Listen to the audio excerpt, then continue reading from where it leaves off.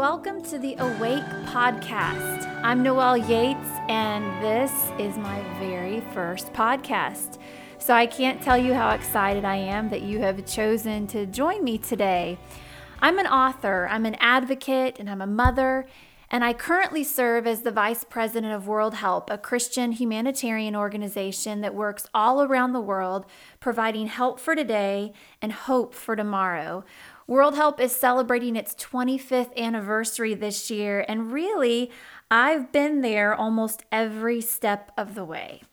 But my journey towards really living my life awake started long before my work at World Help. And that's really where I want to start today. That's what I want to talk about in this very first podcast. I want to go back to the beginning to help you understand why I chose this title, Awake, and hopefully to maybe inspire you and interest you to continue to follow along this journey with me.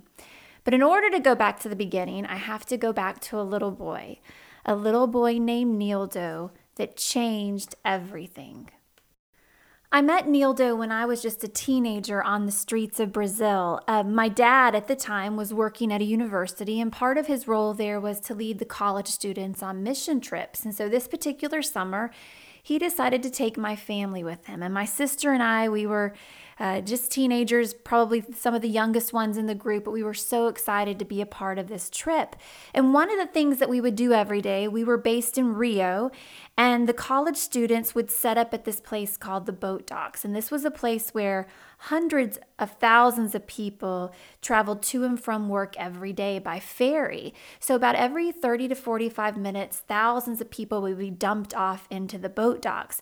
So the students set up on the back of this flatbed trailer right in the middle of boat docks where they could draw a crowd.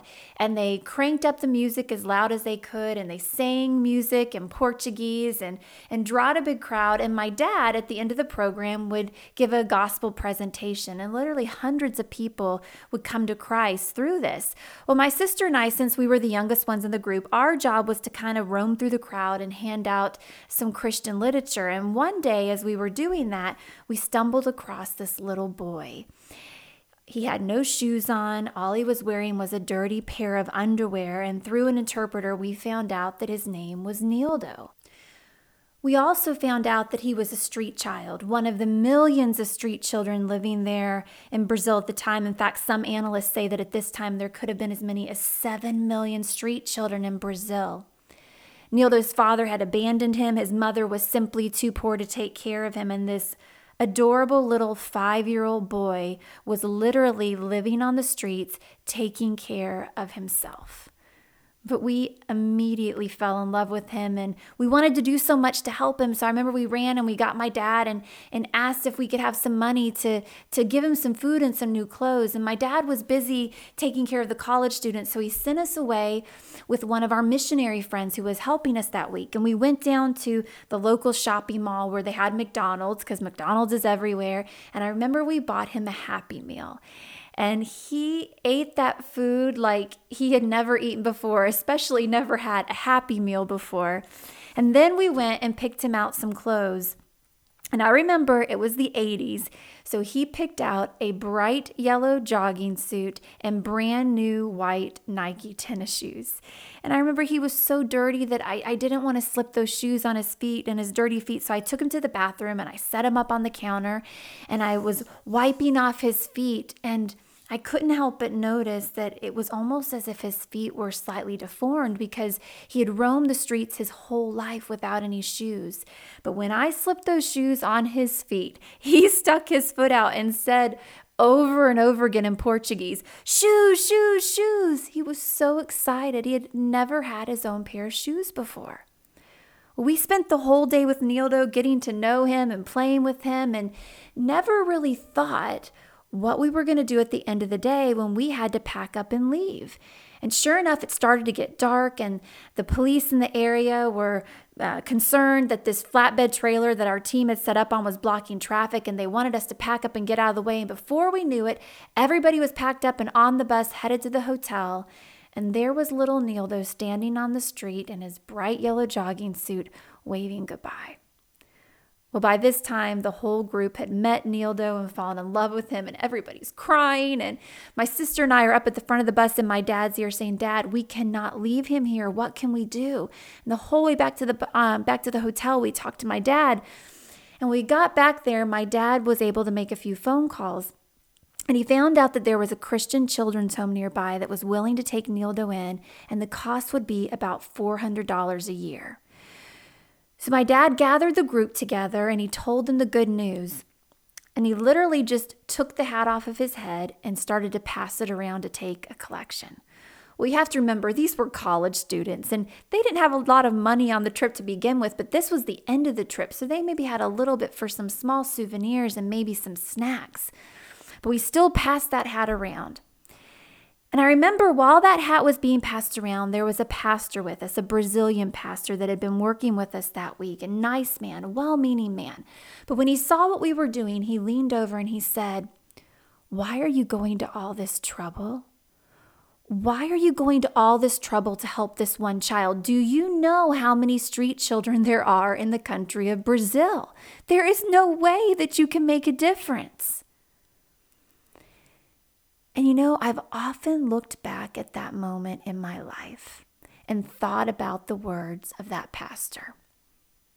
Because that pastor was right. There was no way that we could help all the street children in Brazil. But what I've realized is that's not what God was asking me to do that day. God wasn't asking me to help all the street children in Brazil.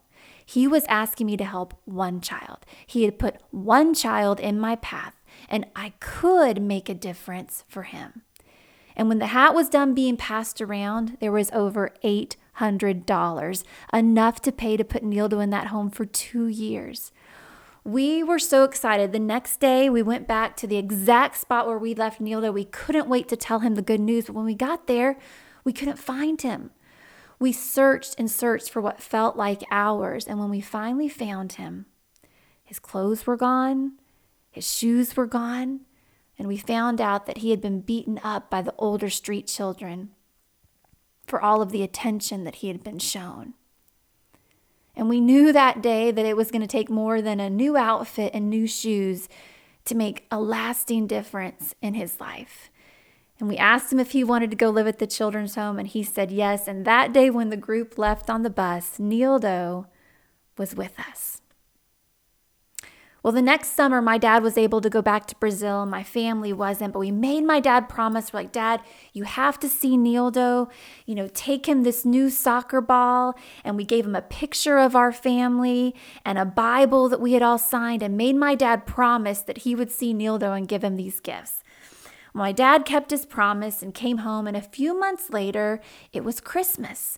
And we were all sitting at home when the phone rang. And we answered it, and it was our missionary friend from Brazil. And she said, "I have somebody who wants to talk to you." And soon we heard Nildo's voice on the other end, and he said, "Merry Christmas, Happy New Year." And that's all he could say in English. So he got off, and she got back on, and she said, "You are never going to believe what I'm going to tell you." She said, "I'm in Rio for Christmas, and I visited the church that we partner with." And she said they didn't know I was going to be there that day, but when they saw me, they asked me to give a word of greeting.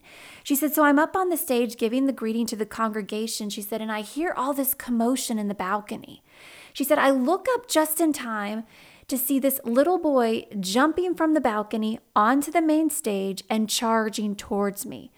She said, "And as I look down, I realize that it's Nildo. And as he comes closer, I realize that in one hand is the Bible that you guys gave him, and on the other hand is the photo of your family." She said, "He didn't know I was going to be there that day. He must take it with him everywhere he goes."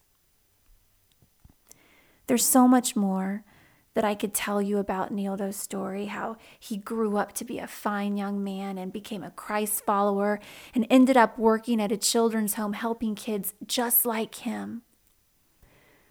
But whenever I would look at that grown-up picture, that adult picture of Nildo, all I could see was the face of that 5-year-old little boy that I had met on the streets of Brazil so many years before.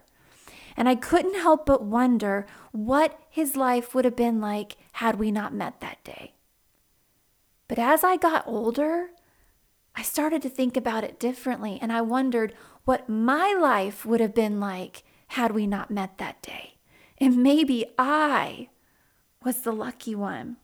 You see, meeting Nildo taught me to see the one.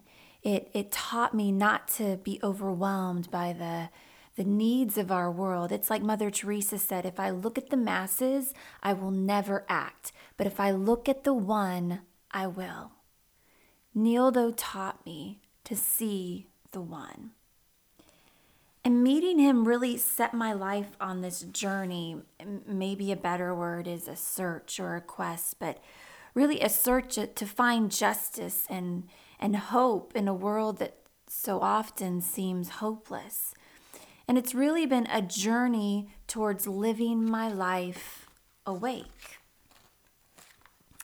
And I love a quote by Tim Keller where he talks about this, and I want to read you what he says. He says, "Many people who are evidently genuine Christians do not demonstrate much concern for the poor. How do we account for that? I would like to believe that a heart for the poor sleeps down in a Christian soul until it is awakened. I believe, however, when justice for the poor is connected not to guilt, but to grace and to the gospel, this pushes the button down deep in believers' souls, and they begin to wake up." And I couldn't agree more, because for me, it's not about guilt or charity. If all we do is feel guilty about the needs of the world and the things that we see, that we're not going to accomplish anything. It's about compassion, and it's about justice and change. And this journey for me continues every day. It's a lesson I still continue to learn. And it's a journey I'm still on to live my life awake. And I invite you to join me on it. You see, I hope that as you continue to listen to this podcast, that you can become more awake, more informed about the issues facing our world today. And my hope is that maybe you'll be inspired or challenged to use the unique gifts and abilities that I know you have to make a difference. And so if you're interested, if you want to learn more, if you want to continue to follow along, then I encourage you to check out my website at noelleyates.com. There you'll find more podcasts and stories and pictures to go along with the podcast. You can learn about my book with the same title, Awake, Doing a World of Good, One Person at a Time. You can follow along on social media, Instagram, Facebook, Twitter, Periscope, all with the same handle, Noelle Yates. And next week on my next podcast, I'm going to be talking about justice. It's a theme that I'm very passionate about. I just returned from India and Thailand, and as I talk about that theme of justice, I'm going to weave in some of the incredible stories from my experience there. But I really just want to take a moment to say thank you. Thank you for joining me on this very first podcast. And until next time, may we all find ourselves truly awake and doing a world of good.